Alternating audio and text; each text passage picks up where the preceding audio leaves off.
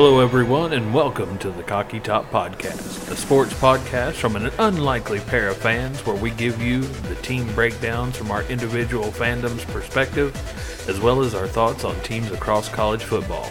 So to all you volunteers and Gamecocks and everyone in between, let's kick off. All right, all you cock and balls, and welcome to another episode of the Cocky Top Podcast. As always, I am Brian, the Gamecock. And I am all Tyler McDaniel. And we are here to bring you the recap of the Week 1 schedule and go ahead and give you a preview of the upcoming Week 2, as well as we are being joined today by none other than our in-house purchasing agent, our inventory control manager, and fellow college football enthusiast. Although she is neither cock nor vol, it will be none other than my sister, Mallory Henry, joining us as a Georgia Bulldog fan, discussing some of the highlights from last year, some of her favorite players, as well as her outlook on the 2023 Georgia Bulldogs season. But, of course, before we get into that, let's take a look back at Week 1. Yes, Week 1 definitely had its share of surprises for a lot of people. Several ranked teams lost, including Clemson, LSU, and last year's national champion runner-up, TCU.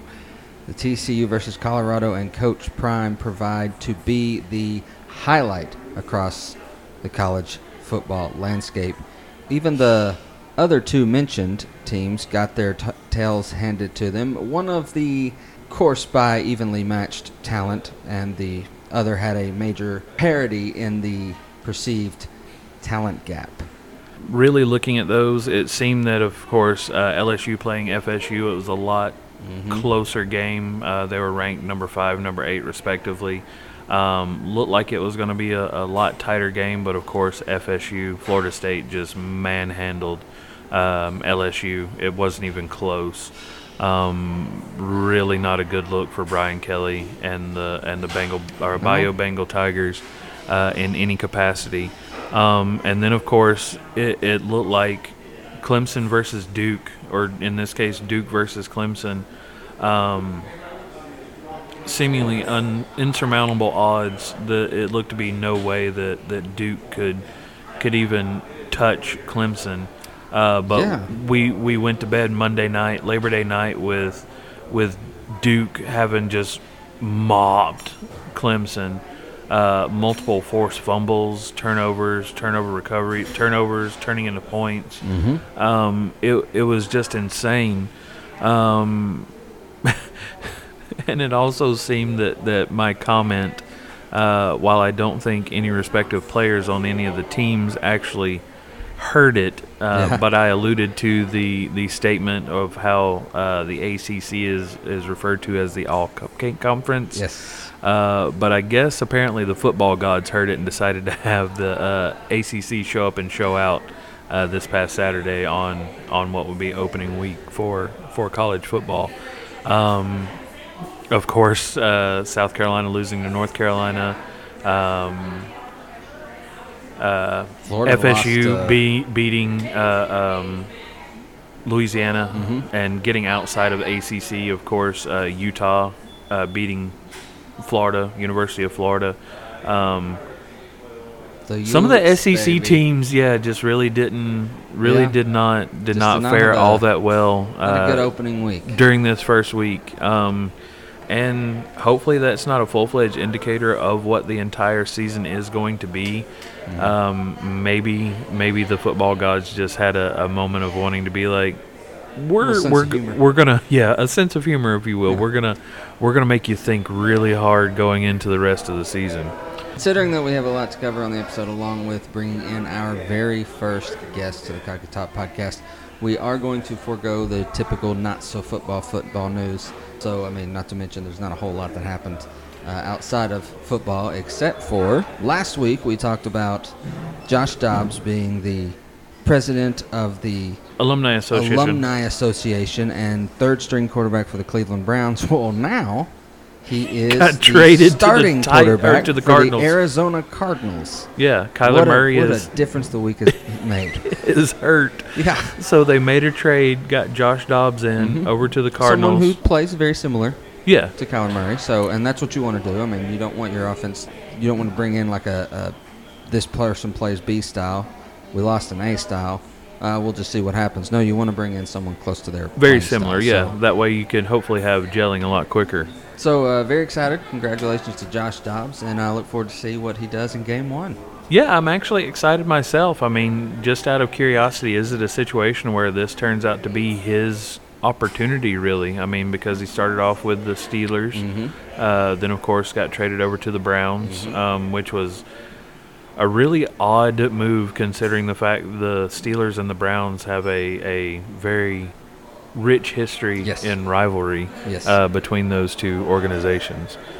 And like Tyler said, we are going to be having our first guest on the Cocky Top podcast, and I did allude to it earlier that we are going to be having neither Cock nor Vol with Mallory joining us. She's going to be joining us later. Not only is she an SEC college football and UGA fan, and like I said, she is also Tennessee Legend Distillery's purchasing and general merch distribution manager. And she's also had her hand or brain in this case in helping to conceptualize some of these different podcasts and other outreaches that we have been. Yeah. My first year, like within the first couple of months that I started working here almost 3 years ago, we started talking about like, oh, this would be a cool option to kind of a podcast, a YouTube series, different things. Yep. Something. So her and I actually do on our YouTube channel the Mixing It Up with Mac and Mal. And we are, after we record this, we're going to have a special dedicated to Jimmy Buffett, who we recently lost. Luckily, another reason for, sad days, Saturday for me anyway. Yes, it was a very sad day. But we're definitely excited to have our first guest on the show. Yes, for sure. Now, before we actually get these recaps started, I have to go ahead and get this out of the way. Until the next Battle of the Carolinas happens and South Carolina wins, I am legally, and because you can't see me, I am using quotation fingers, I am legally required to refer to University of North Carolina as Carolina. This is going to be very difficult for me, not as difficult as time that the announcers had during the game whenever they would say, Carolina did this, and you're, okay, which one? Which one? They both refer to themselves as Carolina. But like, I'm listening, I'm not watching. You're going to have to be really specific. Right. That is part of the bragging rights for this border rivalry game, in the fact that whoever does have the most recent dub does get to refer to themselves as Carolina, or quote-unquote the real Carolina. I would love to have, as a South Carolina fan, I would love to have a rivalry game against Cal. Oh. Just so that way we could have the battle, as opposed to a legal battle that they technically won, that we could have the battle. And then that would be, instead of a trophy, that's what it is. It's the same thing with the Battle of the Carolinas. Yeah. There's no trophy involved like there is with the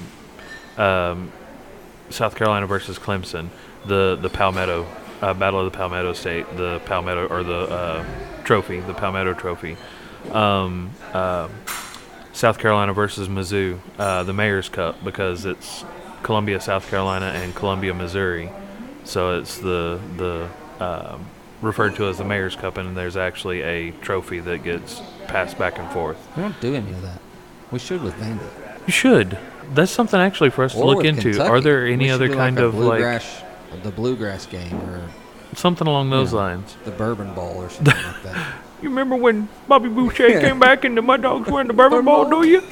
But yes, for the next however many days until the team in baby blue and the garnet black face off again, I have to unfortunately refer to my Gamecocks as Gamecocks or South Carolina. I can't just say Carolina. But getting into that game, because we did lose, it wound up being a final score 31-17. Gamecocks did lose. Multiple opportunities in that second half. We could have gotten scores and tied the game up, potentially gone into overtime. But unfortunately, as the story was for the entire game, South Carolina's offensive line, be it their positions they were playing, how they were lined up, of course the injury bug wound up making its way throughout the team, not only during the weeks leading up to Game 1 during fall camp, but we also lost starting linebacker Mo Kaba in the first series of the game, and we also lost him last year during Game 2, the Arkansas game, which put him out for the entire season. This one has put him out pretty much for the entire season this year, and it's now a situation where they are probably going to be evaluating, seeing what his options are. It may turn into a situation where he's going to have to retire from football, which is an unfortunate thing. That is sad. We also lost a starting right tackle. Cason Henry wound up going down, so we had to put in true freshman Marquis Anderson over on that side, which of course, I mean, you could see that there was less than great continuity among the offensive line for South Carolina. And of course, I mean, from my perspective and from a lot of people's perspectives, that is the glaring deficiency for the team right now. I think the running game could definitely have been a lot better had the blocking been there from the offensive line. Spencer Rattler, however, on the other hand, still managed to go 30 of 39 for 353 passing yards, and that was the entirety of South Carolina's positive net yardage. They played 79 offensive plays for a total of 351 yards. You're probably asking yourself, how could he throw for 353 yards and you guys only have a grand total of 351 yards? And that is because Spencer Rattler was sacked 9 times for minus 65 yards. And then you couple that with the tackles for loss that North Carolina had, as well as just the not really being able to get any kind of ground game going. We netted -2 rushing yards on the day for that game. So that's how we were able to have 353 passing yards but -2 rushing yards for a grand total of 351 yards on 79 offensive plays for a total of 4.53 yards per play. That sounds great in the fact that if you have 4.53 yards per play, you're looking at basically 9 yards per every 2 plays. You should be able to be getting quite a few first downs. And we actually did. I want to say that there was 20-plus first downs for South Carolina during that game, which was great. However, we still wound up losing that game. Some other highlights as far as individual players, of course, we did go with quarterback converted to wide receiver, converted to running back as our RB1, who had 12 rushes for a total of 23 yards and a touchdown, one of the only 2 touchdowns scored by the Gamecocks on the day. And then Juju McDowell had 5 carries for a total of -1 yard, but still had a touchdown. Very interesting stats in terms of that stuff. Overall, for the entire team, a total of 31 rushing attempts for 63 yards, which is good enough for right at what would be 2 yards per carry. However, if it weren't for all of those sacks and everything else, as well as the tackles for loss, the running game still was basically non-existent. 2 yards per carry is not going to do anything on any level for football. Receiving, on the other hand, since our wide receiver 1, Antwain Juice Wells, was out for that game, he actually came in for the first series, just wasn't feeling it. Like he's tried, but he felt like there was a possibility that he could hurt more than help by continuing to go. So he found himself on the sideline for the remainder of the game. And in his place, wide receiver 2, Xavier Leggett, had that awesome kickoff return to start off the Texas A&M game last year. Had a few catches against Tennessee, but for the most part, just really started to break onto the scene. Had good bit of problems with dropping passes and trying to turn and run before completely catching the ball in what would have been the first few years of his collegiate play here at South Carolina, but has definitely stepped into a solid wide receiver 2 spot. Against the Tar Heels, he wound up with 9 catches for almost 200 yards, cashed out with 178 yards.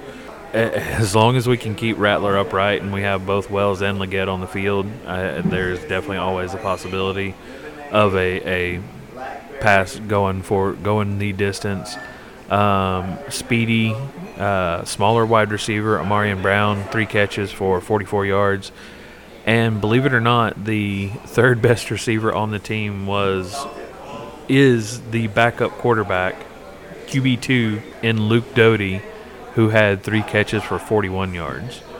So, and at one point in time, we did have, and I mentioned this during the preview last week, Spencer Rattler, Luke Doty, and Dacarrion Joyner on the field at the same time. And we did, but North Carolina was able to read what was potentially going to happen and just blew it up, and they weren't able to be able to get anything going from that. But, of course, I mean, Leggett being able to step up into a solid wide receiver 2 spot was definitely a highlight, and had some really great catches during that game.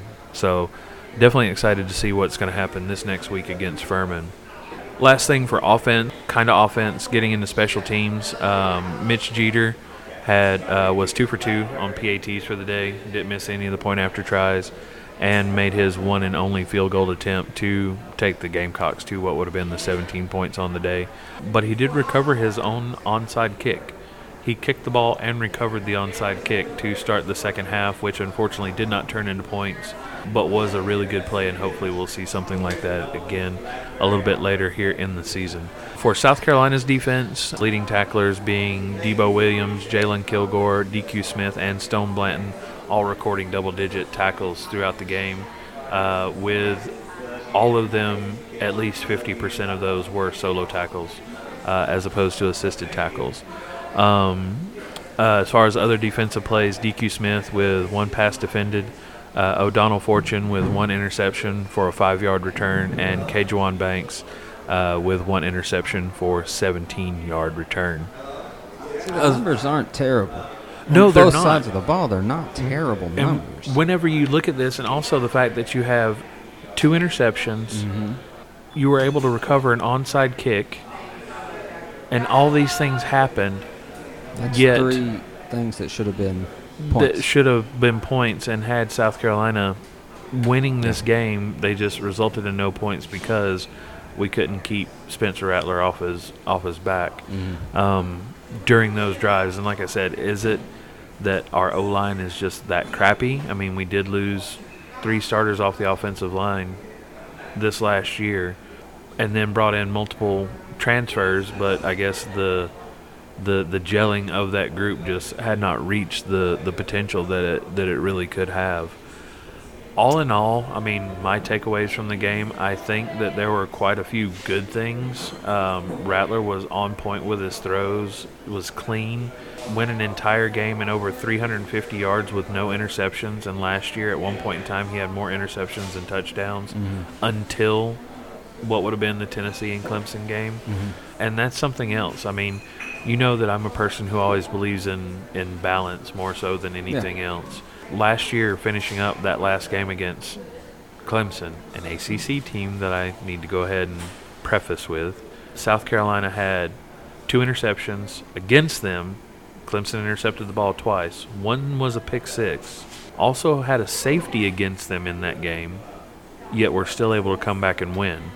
In this game, against an ACC opponent, the loser of the ACC championship game last year, who played Clemson, we lost to them after we were the ones that had 2 interceptions.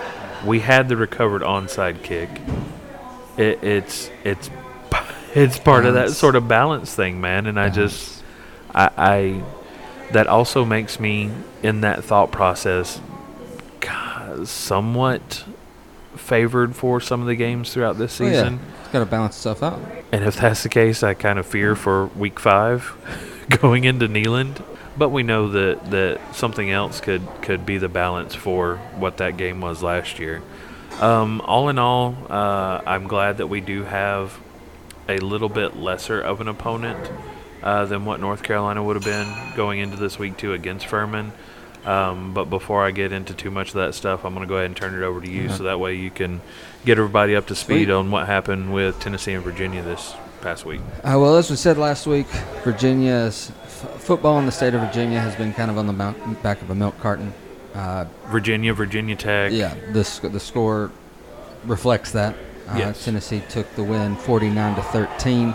Volunteers had 212 passing yards and 287 rushing yards. The 85 offensive plays for 499 total yards. That's an average of 5.87 yards per play. Yeah, two plays and you're getting first downs. Yeah, which is what you want to keep it at. Yeah. Joe Milton had 21 for 30, 201 yards thrown. He was only sacked once. And Nico Amaliva even saw the field. He had 2 for 3 with 11 yards. And which I said that. You said it. I mean, if the score gets there, we're going to see Amaliva. Yeah. We rushed our rushers. We had Jalen Wright rushing for 12 times for 115 yards. Good Lord. And he was second. He's RB2. RB2. Yeah. Jabari Small, who is technically RB1, ran 13 rushes for 67 yards. Dylan Sampson, who I barely even name dropped in the episode last week because I was like, he's a young gun. We might see him, 13 rushes for 52 yards and 3 touchdowns. Dylan Sampson said, "Hey, hi. Yeah. I'm here." For receptions, we had Ramel Keaton, 3 receptions for 66 yards. Squirrel White, 6 for 45 yards. Jacob Warren, 1 for 11 yards and a touchdown. And then Dylan Sampson also for a reception, 1 reception for 9 yards and a touchdown. Special teams, we had D. Williams, 3 returns for a totaling of 105 yards, 35-yard average. His long was 55. Yep. That's great. That's special teams, Dylan Sampson. Mm-hmm. We've got a Sampson on South Carolina. Yeah. His first name is Landon. Wide receiver. Hope to see him maybe sometime this year or going into what would be next year. But Dylan Sampson, responsible for 4 of the 7 touchdowns on the night for UT. Mm-hmm. That's insane. And RB3. Like I said, we were barely a receiving touchdown, 3 because we were rushing talking touchdowns. So much about Wright and Small that we barely even thought Sampson would an RB3 would see it. Yeah. That's insane. It's great. Talking a little defensively, the team did total 60 tackles. 11 tackles were for a loss. They had 4 sacks against Virginia and 5 pass breakups. So not terrible, but you definitely want to see more defensive numbers than that. It seemed like they were a very cohesive unit. It wasn't a lot of individual effort. It appeared, because I watched the game. You were down in Orlando having to attend a convention that you'll hear about on one of the other Legend Studios podcasts. Soon to be Legend Studios podcast. Absolutely. I had a great time. And I loved keeping up with what you were doing on Legend Studio Facebook. Yeah, it was very, very out of the ordinary for me. But I had made some very fun posts on Tennessee and Tyler's behalf of Tennessee, baby. During that game, and specifically referring to Dylan Sampson. It was almost like at times he was just him at I'd have to look up his stats as far as his personal metrics, height, weight, stuff like that. But all of their running backs have been smaller guys. Mm-hmm. It's like he was pushing linemen out of the way. Like he was – the post that I had made was a picture of biblical Samson pushing the pillars down after he had, regained his strength and stuff from Delilah's cutting his hair off. And – I even mentioned in the post, I wonder if there is a Delilah, a proverbial Delilah for this Samson in the world of college football for this year, because it didn't seem like anything could stop him. I mean, he didn't have the yards, but whenever he did break off for a run, he wasn't being touched. And like I said, he's pushing people out of the way. So it was a great game to watch from that aspect. Again, I can't believe I'm saying this as a Gamecock fan, but watching that game, it was definitely a fun game to watch, and it looked like the Volunteers had a good, really good cohesive unit on both offense and defense. I mean, keeping Milton clean from the offensive line and then giving him time to be able to do his thing, only giving up 1 sack. And they were fighting for a while before that even happened. It wasn't like it was a quick thing. Yeah, the protection broke down, but it took it a while for it to break down. Yeah. So Yeah. definitely a lot of cohesion from both sides of the ball from the Volunteers. I wish the same could be said for the Gamecocks. Defensive line, while they weren't actually able to get after Drake May, his O-line definitely kept him upright. Again a lot of youth and inexperience versus a lot of experience and age. Yeah. Even though there's only a few years difference, it helps in that world. All in all, I mean, of course, a better outcome and a more happy and positive outcome for you as a Volunteer fan, getting that win over Virginia and starting off the season. Definitely a disappointing loss for me as a Gamecock against a really well-coached and talented roster. I mean, you've got a living, breathing Hall of Fame coach in Mac Brown. You played a much harder team than we did. Right, that's true. Living Hall of Fame coach in Mac Brown, who secured his 100th win with that win Saturday for the University of North Carolina program, which he has coached at, this being now the second time he's been the head coach of that program. The first time was during Frank Beamer's run at Virginia Tech. So they were, of course, playing each other in that capacity. And now Mac, of course, Shane Beamer in his first season got the win over Mac Brown after he had made his return to Chapel Hill there in North Carolina. And then Mac Brown, of course, the beginning of this season, getting his 100th win as coach of University of North Carolina, oddly enough, against his old rival and Frank Beamer's son. Yeah, again, another situation of balance.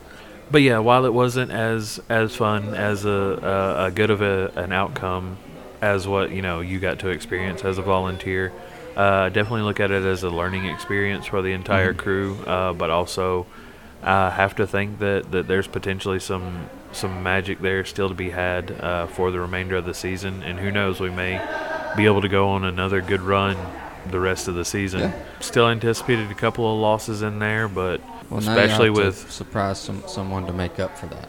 Yeah, and you can hopefully surprise them in week 3. Hopefully it can be a Georgia surprise. I know that as a Gamecock fan, we would love to get a win over Mizzou. We have not had a win over Mizzou in several years.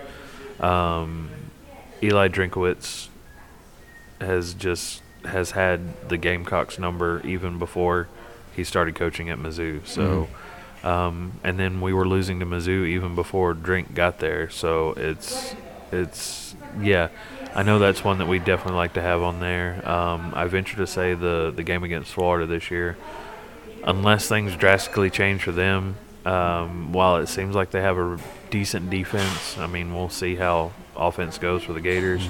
But I think the Gamecocks should be able to take care of them, and that'll at least.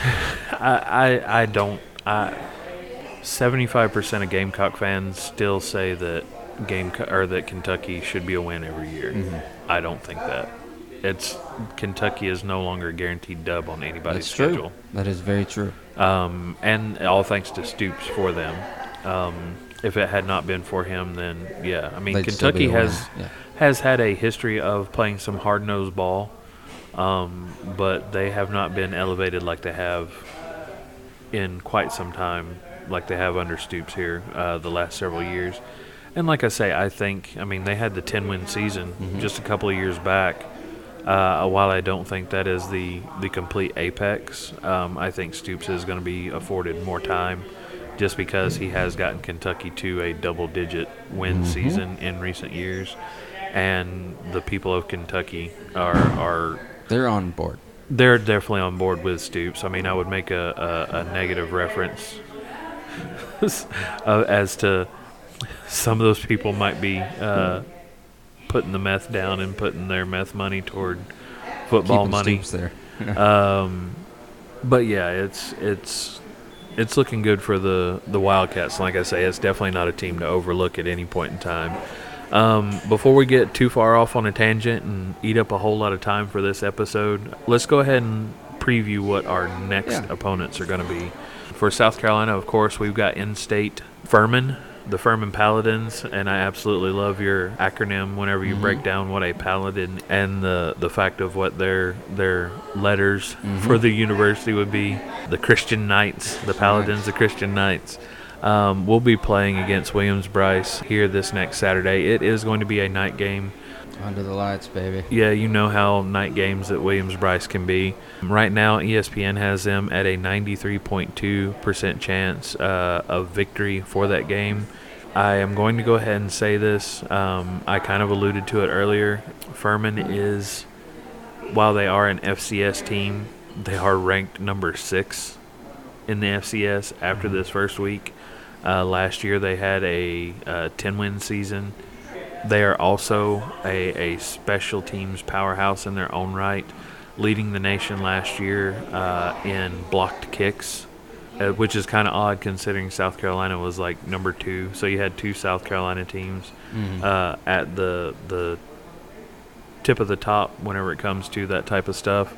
But not only that, they're also really good on defense, causing the highest number of turnovers, mostly fumbles, more so than anything else. So those dudes are hitting hard. The Paladins are really putting it to people, causing a lot of fumbles. So ball security is definitely something that's going to have to step up quite a bit for the Gamecocks, especially going against this, as the nation would probably perceive, a lesser opponent. But with the way the Gamecocks performed in Week 1, they don't need to take anyone for granted at any point in time during this year. Period. But yeah, that's pretty much what it's looking like, or that's the opponent for the Gamecocks this week. Who's Tennessee got? Well, we got an in-state team. Oh, we're both in-state. Yeah, playing in-state opponents. Playing in-state opponents. We've got Austin Peay, which is an FCS team. They're the Governors, and they are coming to Neyland, where we have a 99% chance of victory. There's never a 100% chance of victory. No, none of the social analytics, ESPN, Fox Sports, any of those places, On3, whomever, because there's always that. They're never going to put 100% chance. Yeah, there's always those outliers. You know, I haven't watched Austin Peay play personally. I don't know much about them, just the fact that they're from Clarksville. And right. I pass by a sign that says Austin Peay anytime I'm going towards Nashville. So. Right. I mean, I don't know much about them. All I know is, we should. All sources are pointing to we beat the living daylights out of them. Right. We're wearing our Artful Dodger gray attire. Yes, it's not the typical smoky gray. These are like some new versions of the smoky grays. I don't like the color orange. Yes. I love oranges, but I don't like the color orange for multiple reasons as a Gamecock fan. But I will say that those are some really sharp-looking uniforms. I like them better than the blackouts, the pumpkin unis. But yeah, I think it's definitely a better game to have something like that with, as opposed to a bigger game like, I don't know, wearing orange helmets for the first time in however many years, sort of thing. So finding out finally why they call it that, because when I think of the Artful Dodger, I think of Oliver, Dodger. The guy who kind of watches over the kid who kind of watches over Oliver, right? And in the Oliver and Company animal version, it's the dog who looks over the cat Oliver.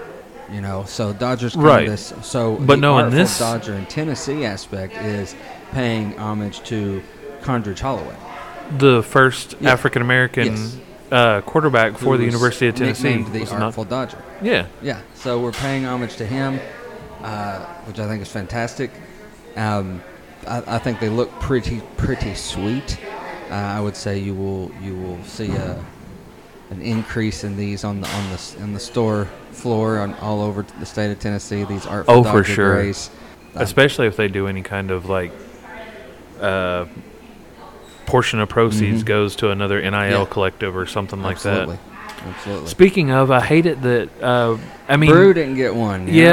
Don't get me wrong. I mean, I personally don't want to see a lot of Tennessee touchdowns, especially in the Gamecock game. Yeah. However, whenever someone is having an AED, a life-saving device donated on their behalf to an organization really in need for every touchdown that he gets, I mean, I want some touchdowns. I want some TDs for the man. Absolutely. So I'd say we'll see some this weekend. I think it's going to play out more of a slobber knocker, as good old JR would say, than against Virginia. I don't think Austin Peay has the defense that Virginia did to stop us. They don't have the offense to run against us or throw against us. So I think it could quite possibly be a very ugly game for Austin Peay. The game this week is the game that both of us should have had last week. Yes. That tune-up game, that exhibition game, that quote-unquote tune-up game to be able to get ready for Week more 3. quality opponents. Yeah. Looking at predictions, I'm going to say 56-3, and Imaliva plays the entire second half. You're going the entire second half. Entire second half. I can agree. I can concur with the score. I think that, Austin Peay has enough to where they can get at least in field goal range and boot one through. I think you may be selling your Volunteers a little short on the score. I think they might want to try to prove a little bit more of a point. Yeah, we might want to hurt them even but more. if they know that, they're going to be able to sail with no problem at a certain point, I do agree that I think Nico is going to wind up coming in. I don't, however, feel that it's going to be the entire second half. The fourth quarter. I think it would be, you get out of the third quarter. Yeah. Milton may play one series in the fourth, but other than that, I think the entire fourth quarter will wind up being Imaliva, just to be able to get as many reps as possible. It's not like there's a red shirt to worry about burning or anything like that, because Milton's going to be gone at the end of this year. I mean, it's his final year of eligibility. So, I mean, if you can go ahead and get some reps for Imaliva during this year, then why not? Yeah. I would love to say that that's going to be the same thing for South Carolina at some point in time this year, but I seriously doubt it. Maybe whenever we hit Jacksonville State late in the year for homecoming, you might see Lenore Sellers out there taking a few reps. But unless we just start manhandling Furman this coming Saturday, like I said, I really don't see an opportunity at any point in time for the year, for us anyway, for Lenore Sellers. Honestly, that shouldn't even be the case. I mean, Luke Doty is QB2. Yeah. But, I mean, if you're looking at going ahead and preparing and playing for the future, it would be getting Lenore Sellers out there.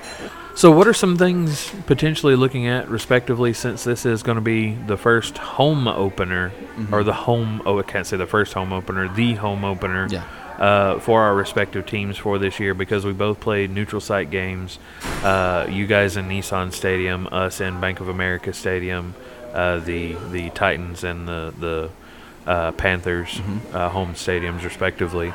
We're going to be heading to Williams-Brice or Neyland Stadium, of course, for this week's game. Anything that you're looking forward to? I look for it to be extra loud. I'm going. Clearly, I've talked about in the past that I'm one of the season ticket holders in my family. Have been for years now. I will be there. Barring anything crazy. I'm looking for it to be much louder. Once I run through that tee, it'll be far louder this year than it was at the beginning of last year, which was far louder than the beginning it was the year before. I look for the crowd to. I do not think we will be sold out. I still think with the temperature of the game. What time is it? It's a 5 o'clock game. 5? Yeah, it's a 5 o'clock game. 5 o'clock kick? That is so weird. It's very weird. Austin Peay wants to make sure they can get back home after the game. Yeah, they don't want to stay the night. Yeah, they don't want to. We don't want to stay in Knoxville for the night. Yeah, we don't want to go to the Marriott after this.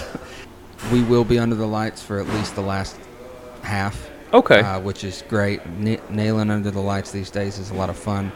There is a little bit of me who the kid that grew up going to Neyland, the traditionalist in me, sometimes misses those old, like, before there was piped-in music, before the flashy lights, it was just those lights. Those were the only lights that you played under. But now there's all these NFL you got the style LEDs, you've got the colored wash lights and stuff like that. It's like you're at a WrestleMania or a pro football game, but it's still enjoyable. It's going to be exciting. I can understand the fact that the school is trying to, I guess, air quotes that you can't see, justify the prices that gets charged for tickets, for season pass tickets, is increasing and bettering the experience that people have while they are there, because yes, they are going into this open air in I want to say I don't think that there's any climate controlled collegiate stadiums, is there? I don't think so. Yeah, there's no college domes. No, yeah. No, not college domes. Yeah, so, I mean, it's a situation where September, you're still going to be out in the heat. Yes. Referencing back to the Colorado TCU game, they were playing in Texas Oof. for a noon kickoff in over 100-degree heat, and freak Travis Hunter plays both offense and defense, plays over 100 snaps during the game, has 10, 11 catches for 200-something yards, and then has multiple pass breakups and an interception on defense. And then they talked to him after the game, and he's like, nah, man, let's go. Set it up. Let's play another one. Not job. What? Not job.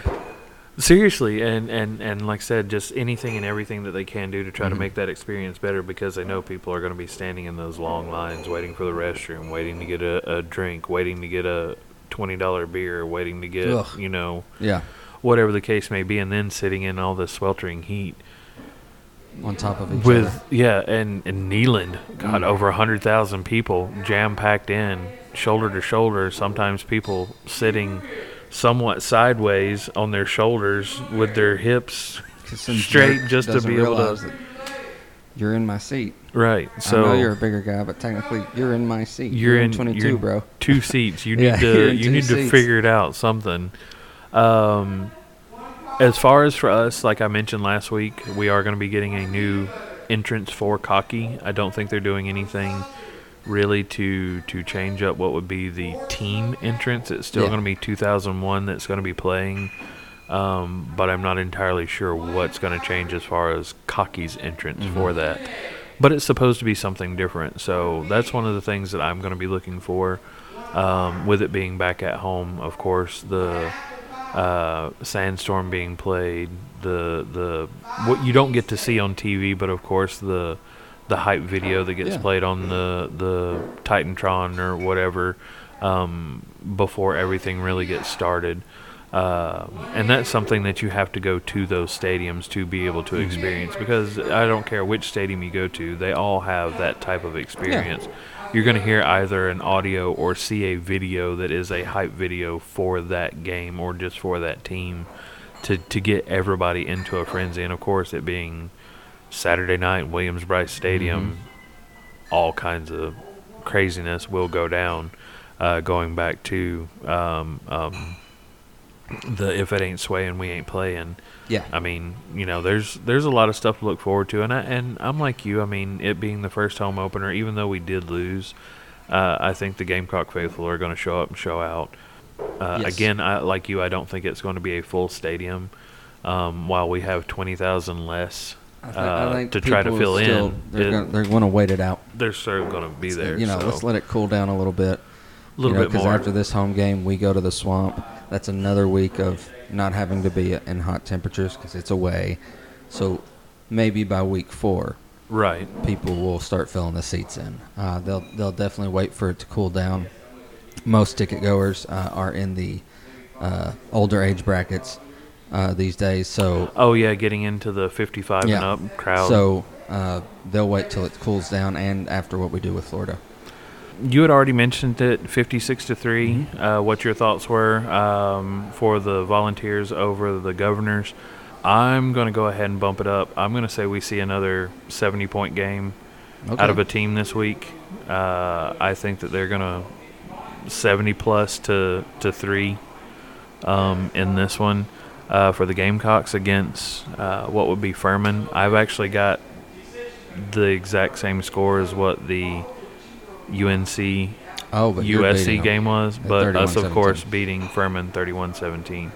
Just because I think that while it is FCS competition, I think that Furman is going to want to try to make a statement as much as they possibly can.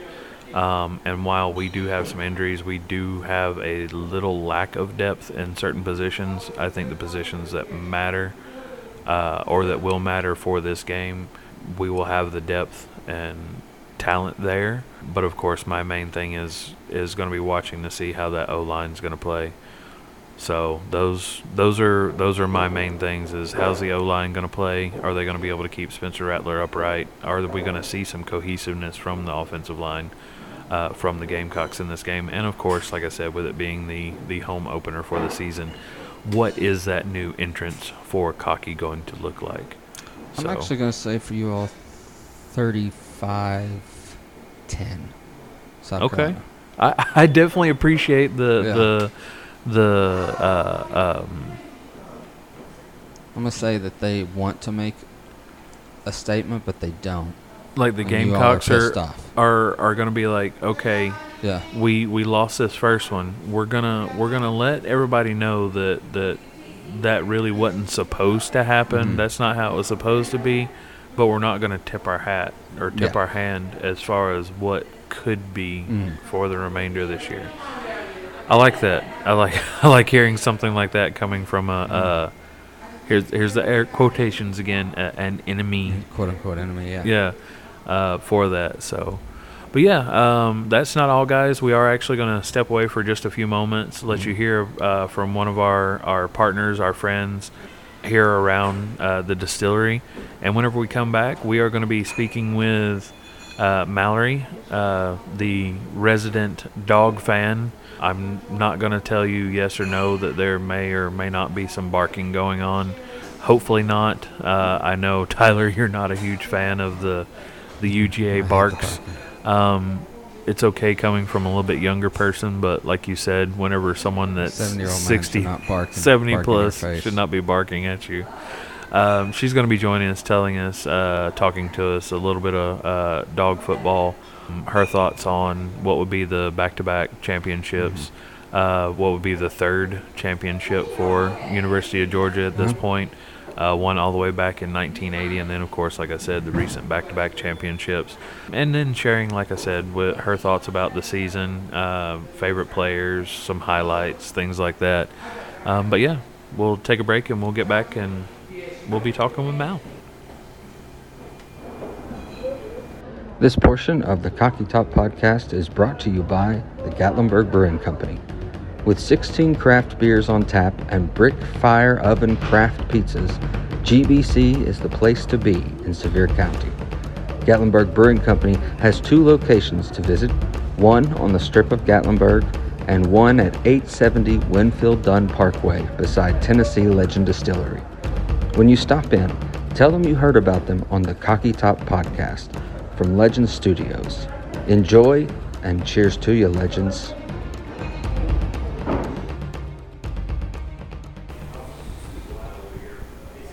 All right, guys, welcome back. And like we said earlier, today we are going to be having our first guest of the Cocky Top podcast. Neither cock nor vol. We actually have a dog fan in the house. Don't worry, we've covered everything. We're not going to let him pee on anything. I'm housebroke, if that counts for anything. And we might allow a little bit of barking, but that remains to be seen. But as our first guest, we thought it only appropriate that we brought in not only one of the people who helped somewhat conceptualize another means of reaching potential listeners, followers, stuff like that, but also our resident inventory control specialist, purchasing agent, all of that good stuff. Mallory, how are you today? I am doing all right, guys. How are we doing today? We're tired. Yes. Tired. As far as the sports world is concerned, I'm probably nowhere near as good as the two of you all are. However, It's still we early. we It's still can early. we can hope that things definitely turn around and change for the better. But to put it to you, I don't think too many things can get better in the world of college athletics, specifically football, as a UGA fan coming off of back-to-back national titles, 3 altogether, the one back in 1980, and then, of course, the 2 here recently, the 2021-2022 seasons. Let's actually just start it off there. How do you feel about having won back-to-back national titles? I mean, it took us a minute to go for number 2 and then to hit number 3 right thereafter. I mean, that's a fantastic feeling. We're going to hope to go for a third consecutive, making for number 4 in total. I mean, I'm pretty sure that's always everybody's hopes and dreams when it comes to their team. Which no one's three-peated, so I mean, It'll be a first time if it happens. But if not, speaking of barking, God forbid it does happen to be a three-peat, then the barking will I'll never take a stop. week off. honestly, I did good after 1. I did good after 2. So, you have to allow me a little bark and brag time if we do get that third one in a row. I think I can allow it, especially since you're related, or we're related. Well, then my T-Mac, on the bark other is- hand, as the Vol, I don't think Yeah, that's take a week gonna. off. He's still gonna take the week off. I don't even have PTO left, and I'll take the week off. He's like, I'll just take it. I'll just eat the hours. It's fine. I don't need it that bad.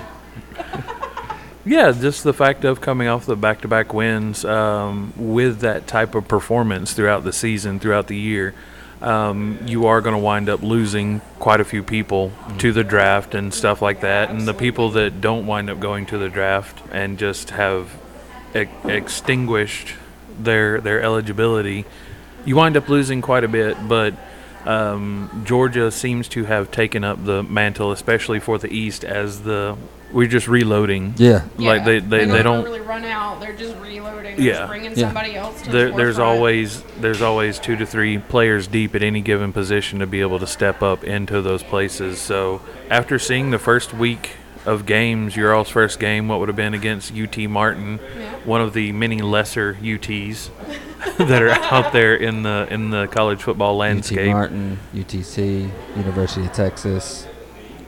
Those lesser UTs. I see what Not you that you're did there. biased or I anything, see what you did there. You put the satellite campuses of University of Tennessee ahead of Texas. Oh, but yeah, looking at that stuff, how do you feel about what this season may hold? Hopes are high. Losing Bennett is obviously kind of like, oh gosh, what's going to happen? Where are we going to go from this point? But whenever you're almost 30 years old, you can't rightly play college anymore. True. That's very That'd be true. like me going to college and just being like, hey, I'm a freshman. I've tried. You're in your mid-30s. That's not how it works. Right. But no, we saw some obviously start of the season, first game nerves. There were a few passes that were on the questionable side, but it looks good. It seems like there's really good communication between players. Great leadership coming from some of the older players, stepping up and really kind of coaching both on and off the field. So it looks really good. I'm hopeful. Few players to watch out for. Bowers, just like last year, he's going to be the player to watch. He's a force. I am constantly reminded of the one play from last year where he's covered. It seems like there's going to be an interception. The defender bobbles the ball. He's not even paying attention. Bowers isn't even paying attention, but manages to catch a quick glimpse, turns around, sees that the ball's up in the air, catches it behind his back, Oh, yeah. gets turned around, and then I think is everybody gone. at that point, himself included, was like, how did that just happen? Oh, you see if you watch the clip to where it shows the little bit of distance and you can see the sideline, the Georgia sideline, whenever that happens, it's like you see him start to shrug as the ball is like seemingly going toward the ground, but it gets popped up, and then the eyes just They're- go from the size of pencil lead to It's like a to a size of a it's like a saucer, Roadrunner Wile E. Coyote moment. right? Just Yeah, bring, yeah. and then just the you can physically see the energy and the excitement start from what would be the ground, go up through their feet, legs, and then Yeah, eventually them just everything. like leaping up into the air after that miraculous catch. But yeah, definitely agree in the fact that Brock Bowers is definitely a name on everybody's list, especially not only in the state of Georgia, but really all across the country. Yeah. As someone to always be on the Keep your lookout eye for. on. Yeah, it's one of those. What about the running back room? We'll see. We'll see. I'm a fan of some of the former running backs. Oh yeah, I remember the days where you talking about being a girly girl. Being a girly girl, I'll always be a girly girl. That will never ever change. Also a big Nick Chubb fan. I love to watch him run a ball. Like I think that's my favorite part of football is just seeing that catch and then just a takeoff, man. Like it's exhilarating. A lot of It's- fantasy players are Nick Chubb fans now. Oh, absolutely.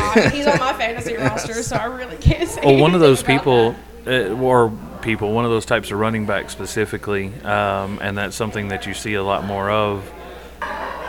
A dual threat running back, someone who can not only be handed the ball and be able to find those openings or make their own way through a defense and then be able to gain some yardage, but also being able to catch a pass out of the backfield or a screen pass, a bubble pass, whatever the case may be, and then be able to turn it into some serious yardage because they do have that quick twitchness to be able to elude defenders and turn it into some positive yardage. Who else we need to look for? I'm curious to see what Muse is going to do. Number 87, Makai Muse. That guy, he's little. He's like 5'8", 180, 185 pounds, but the guy is lightning once he's let go.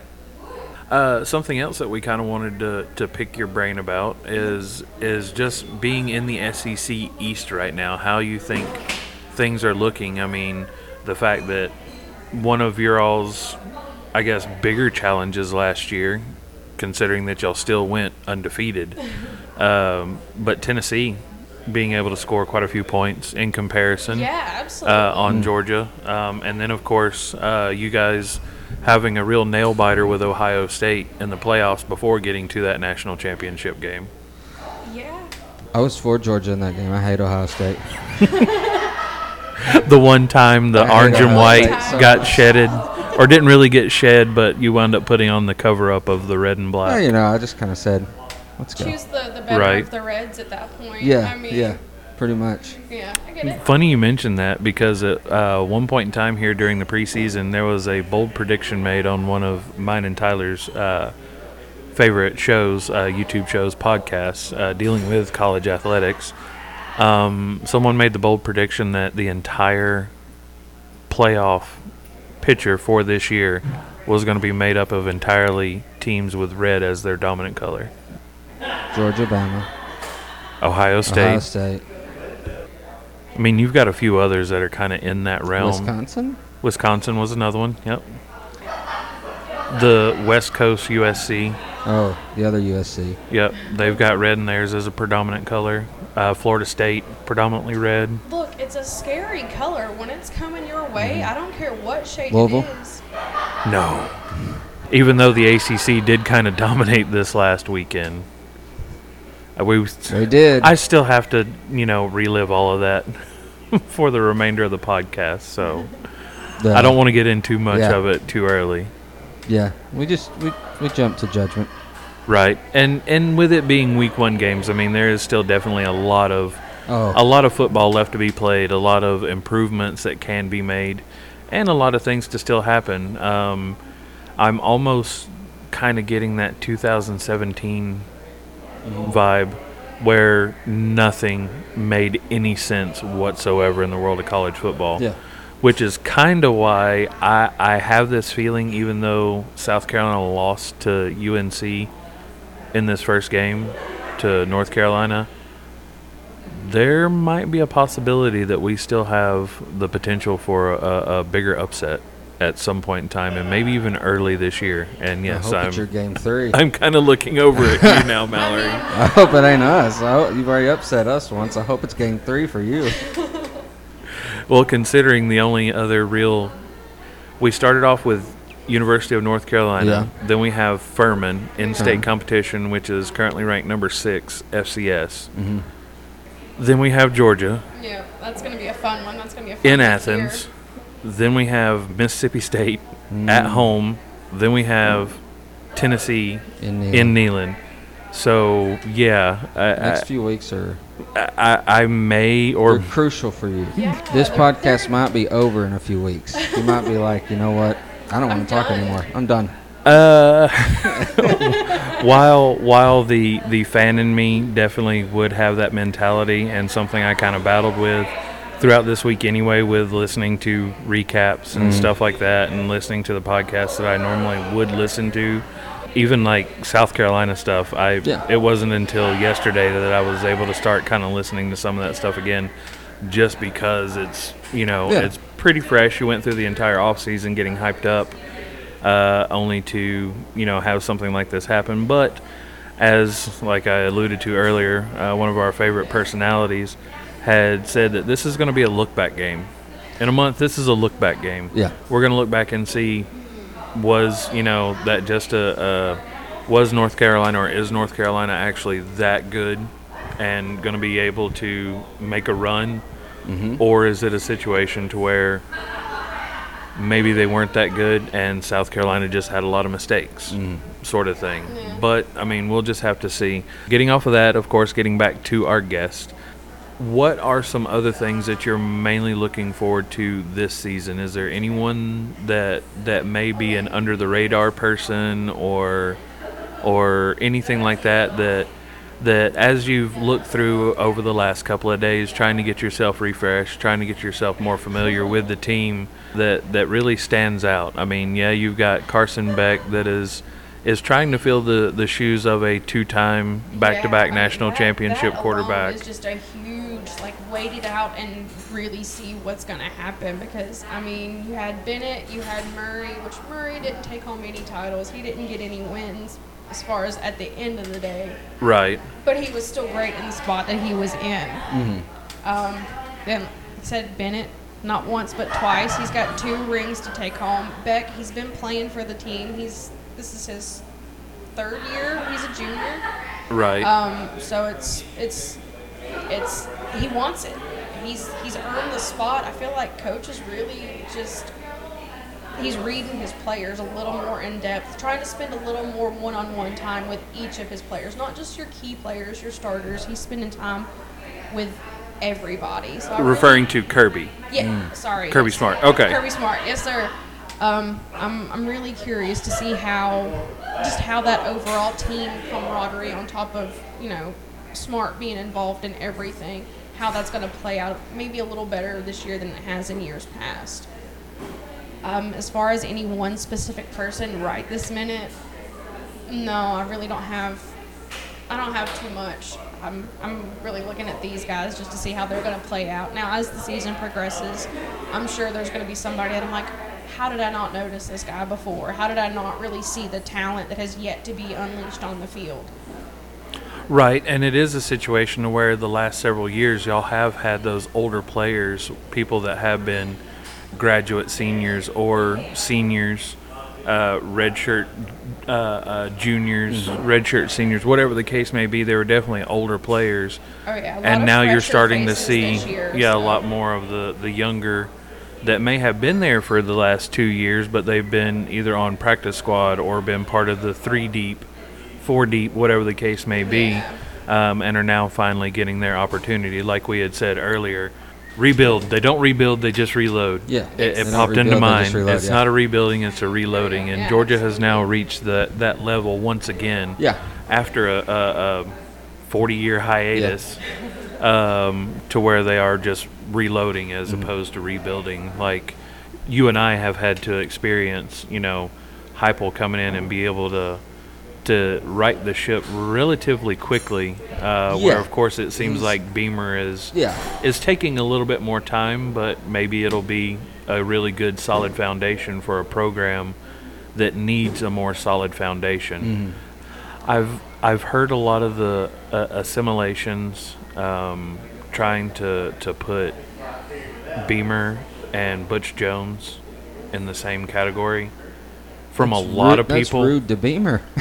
And this is, of course, from a lot of Tennessee fans. Yeah. They want to make a lot of those correlations. I wouldn't. In terms of how they were trying to build stuff, I think that Butch Jones was trying to go about it the correct way, but the alumni and the fan base didn't want to give him the time We didn't to be able to do so. I'll be the first to say that we didn't, in our eyes, we didn't have the time. We wanted it.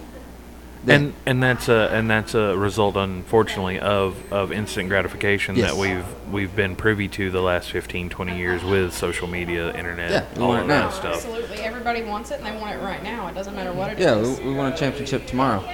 I am probably... Like some Tennesseans, since we won the last game, our first game, some Tennessee fans are like, all right, we're the best. We could end the season right now. We're the best. Yeah. No more games. No more games. I'm going to openly say this is going to be my first quote unquote hot take. Oh no. I'm going to do a comparison, an assimilation, if you will. Okay. With Heupel. And I'm going to compare him to Spurrier. Oh. Hey, it's all football coach, man. I'll take that. And I'm going to be more specific to Spurrier's run with South Carolina. Heupel is achieving that in what seems to be a quicker time span, but I fear for the fact that if at any point in time any kind of parity happens in any capacity whatsoever, he's going to get run out, or he's going to find an offer somewhere else. It'll be Oklahoma. It'll be Oklahoma knocking at the door as opposed to like Florida for Spurrier wanting him to come back or him just being, I'm done with it. Yeah. I prove that I can go multiple places and turn them into championship caliber teams regardless. But I guess my reference was the fact that Spurrier in 9 seasons, first couple of seasons it was a slow start, but was able to get them to that apex of what South Carolina football is in those 11-win seasons, 3 11-win seasons back-to-back. And I think, like I said, that something similar is happening with Tennessee, albeit you had just the one quick one in that first year, and then in the second year, you're already an 11-win team. Well, that next step can't be what happened with Spurrier. Right. And the South Carolina base. It can't be like, all right, we had really good 2 or 3 seasons. Now let's settle. Right. Hopefully he's. I don't think that he's going to settle, especially with his recruiting. Especially if we go another 12-1, 11-2 season with a bowl game win this year. I think it's only going to. And the thing that shocked me about that South Carolina team is it didn't.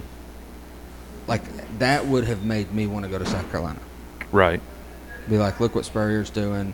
They've had 2 11-2 seasons. I want to be part of the 3rd or the 4th or the 5th or the 6th. Right. For some reason, people still didn't flock.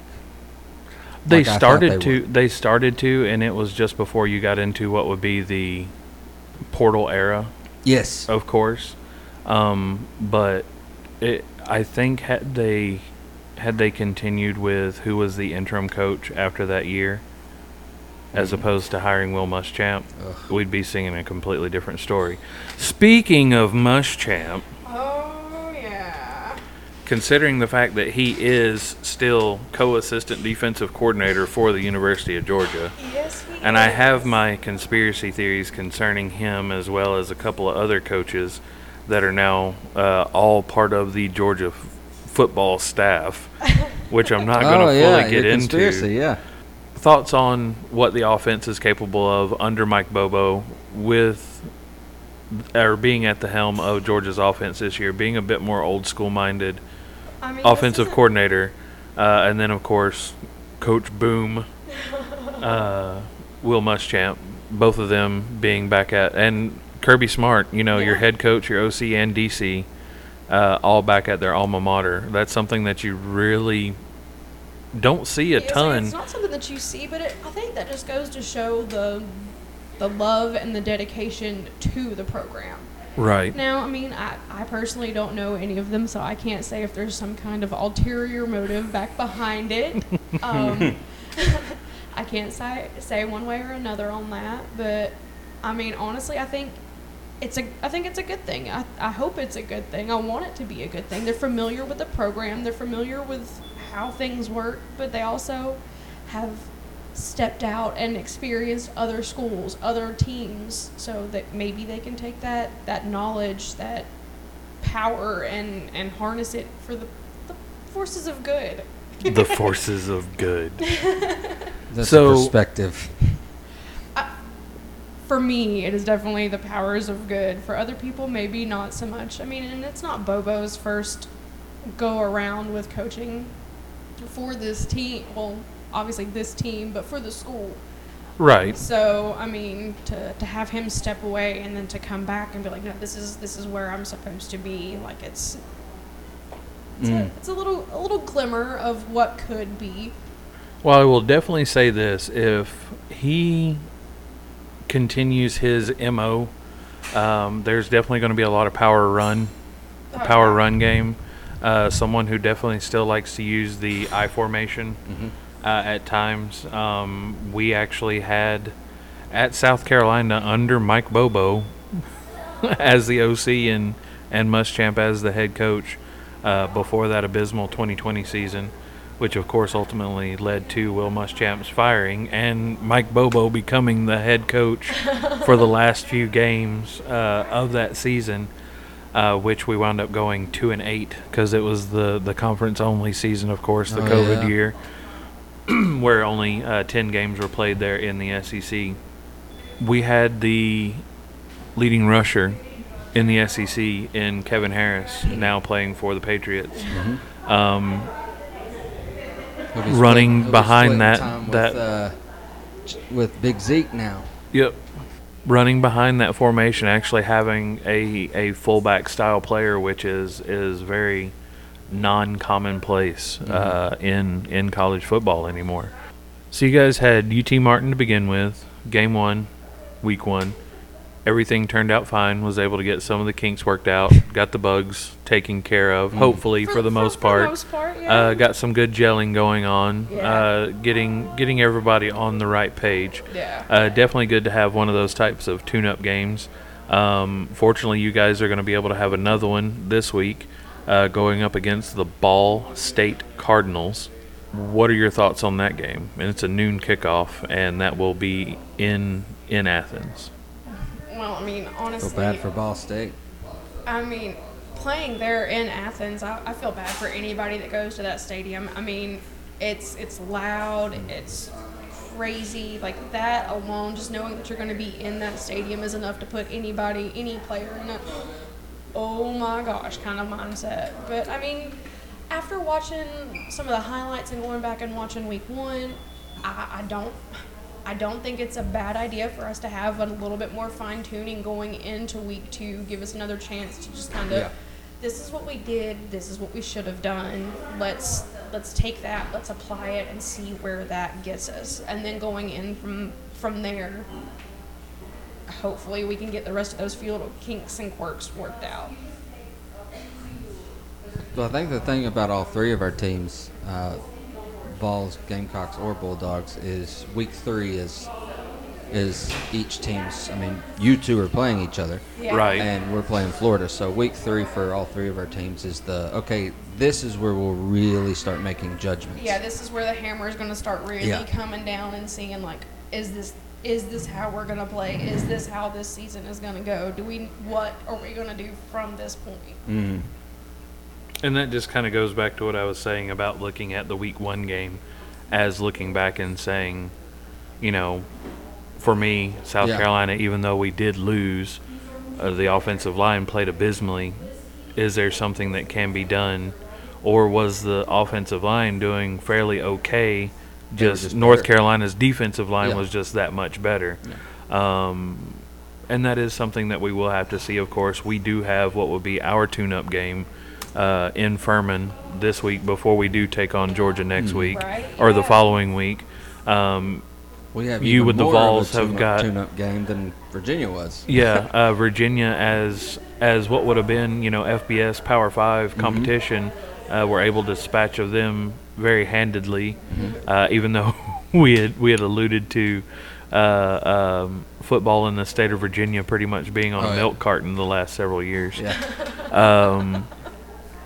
The fact that you're going now to play some FCS competition in Austin Peay, the Austin Peay Governors, this week, of course, definitely going to be a lot more of what would be one of those tune-up games. And as much as I'd like to say it, I would like to think that would be the case for South Carolina, but I don't think so. I think that's going to be another iron sharpening iron sort of game, even though it is a perceived lower class of competition because it is between FBS, FCS, but the Paladins, like I said earlier, are ranked number 6 in the FCS this year, top 10, and we've seen App State, we've seen other teams that are part of the FCS come in. App State is now FBS. Yes. They are FBS. But they're completely different. It's not any of the Power 5. They're not Power 5 teams have come in and just demolished. I mean, South Carolina's been a victim of App given State. Saturday, UT's been a victim of App State. Bama was a victim. Michigan, Yeah. a victim of App State. I mean, so that type of stuff really doesn't matter. Like you said, any given Saturday, anything can happen. And I hope that we have, of course, a repeat of 2019 in Athens this year would be fantastic. I don't foresee that happening, but, anything can happen. But hopefully, like I say, South Carolina can right the ship in several aspects during this game against Furman with a little less competition than what we started off with out of the gate, facing a ranked opponent in North Carolina. And then, of course, now getting ready to face the following week, week after next, in top-ranked Georgia.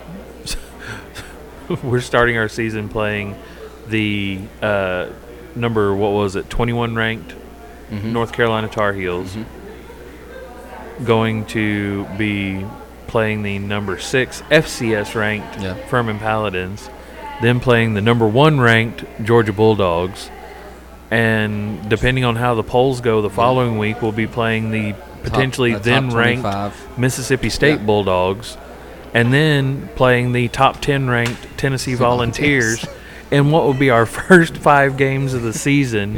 I mean, I don't. We always have a top 5, top 10 toughest schedule in the country routinely, and this is why I said in one of our first episodes of the Cocky Top podcast, or my argument whenever someone says, why do you root for South Carolina? Because we can relish so much more in those bigger victories whenever they happen, because it's something that doesn't happen all that often.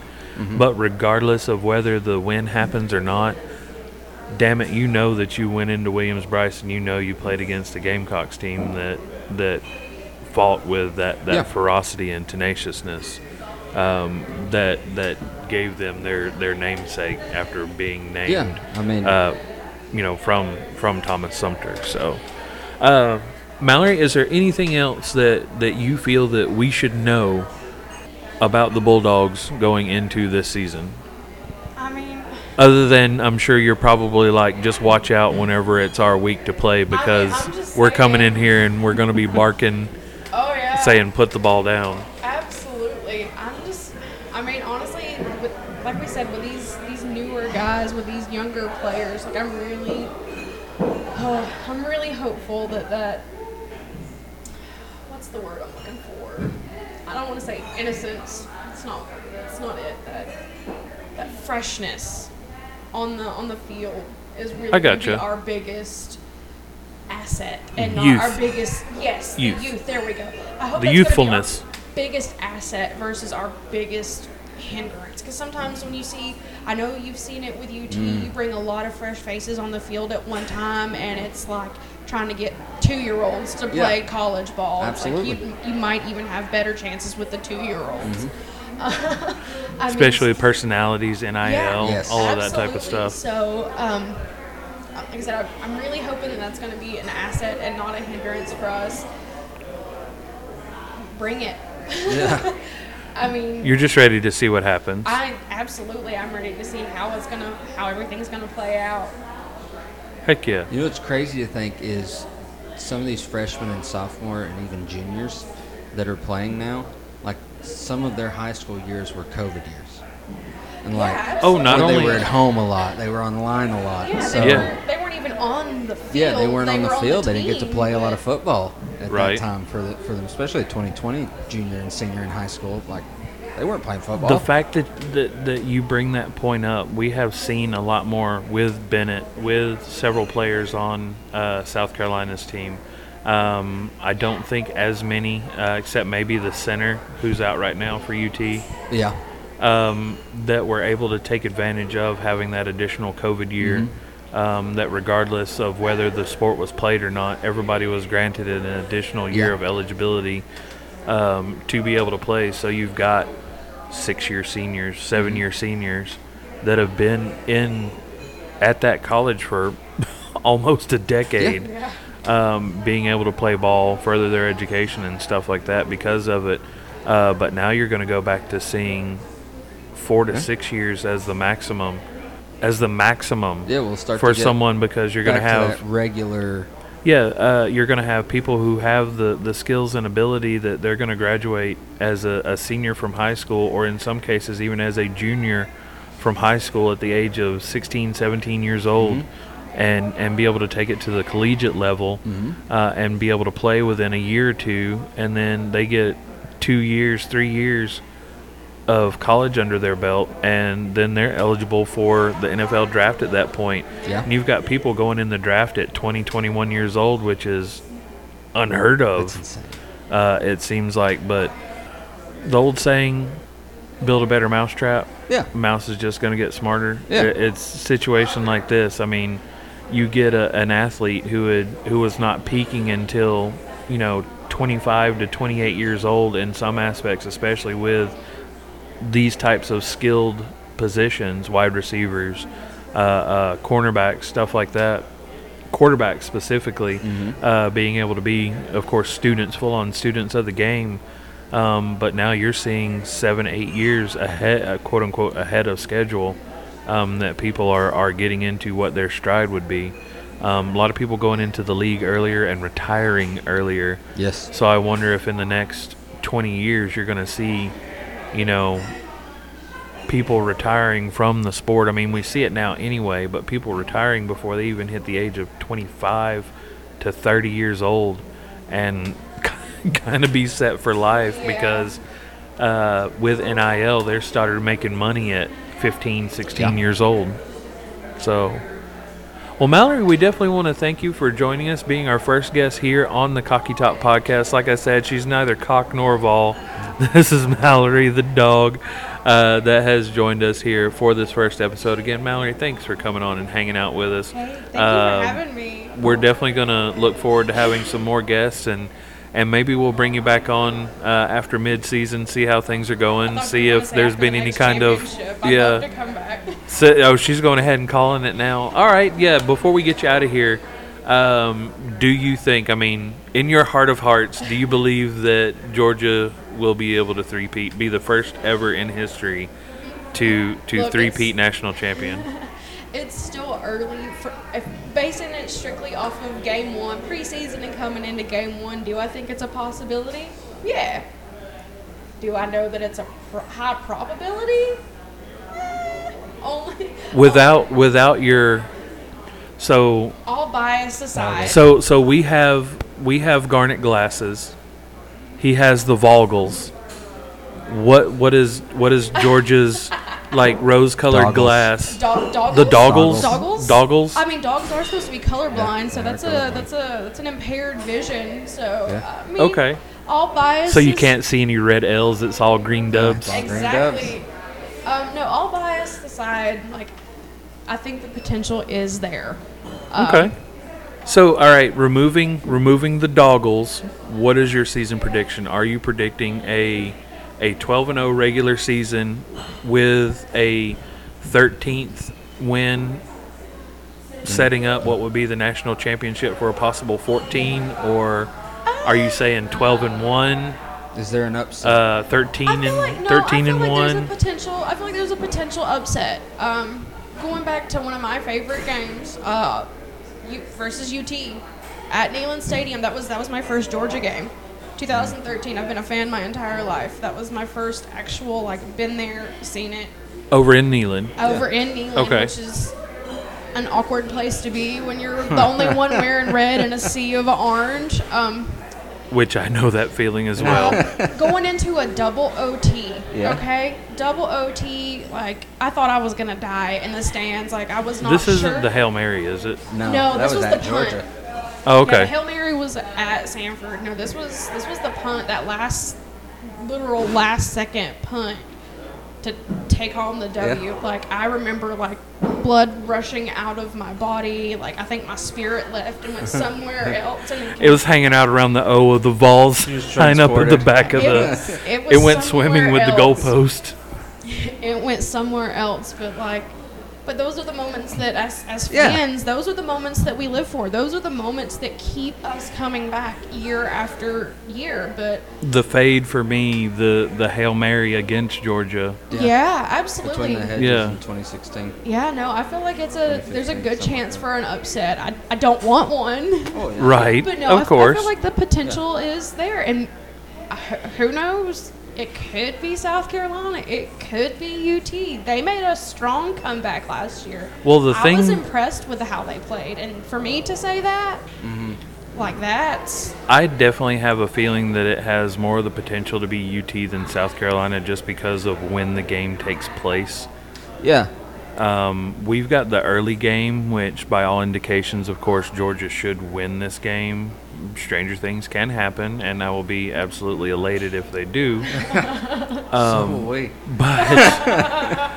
But it's a situation to where by the time that y'all get to the game in November, it will be a situation to where y'all have had We're plenty pretty of sharp. time Both to teams are get sharp. everything dialed in by that time, and it could be. it, be it's And reasonably anybody's to game. understand that it could Yeah. be the deciding factor for the SEC East at that point, who's going to wind up going to Atlanta. Yeah. Because afterwards, I mean, you literally just have your in-state rivals, Vandy Yeah. and what would be Georgia Tech, Yeah, after that one. So, I mean, that literally will decide Jeez. potentially at that point in time who's going to be facing whomever the West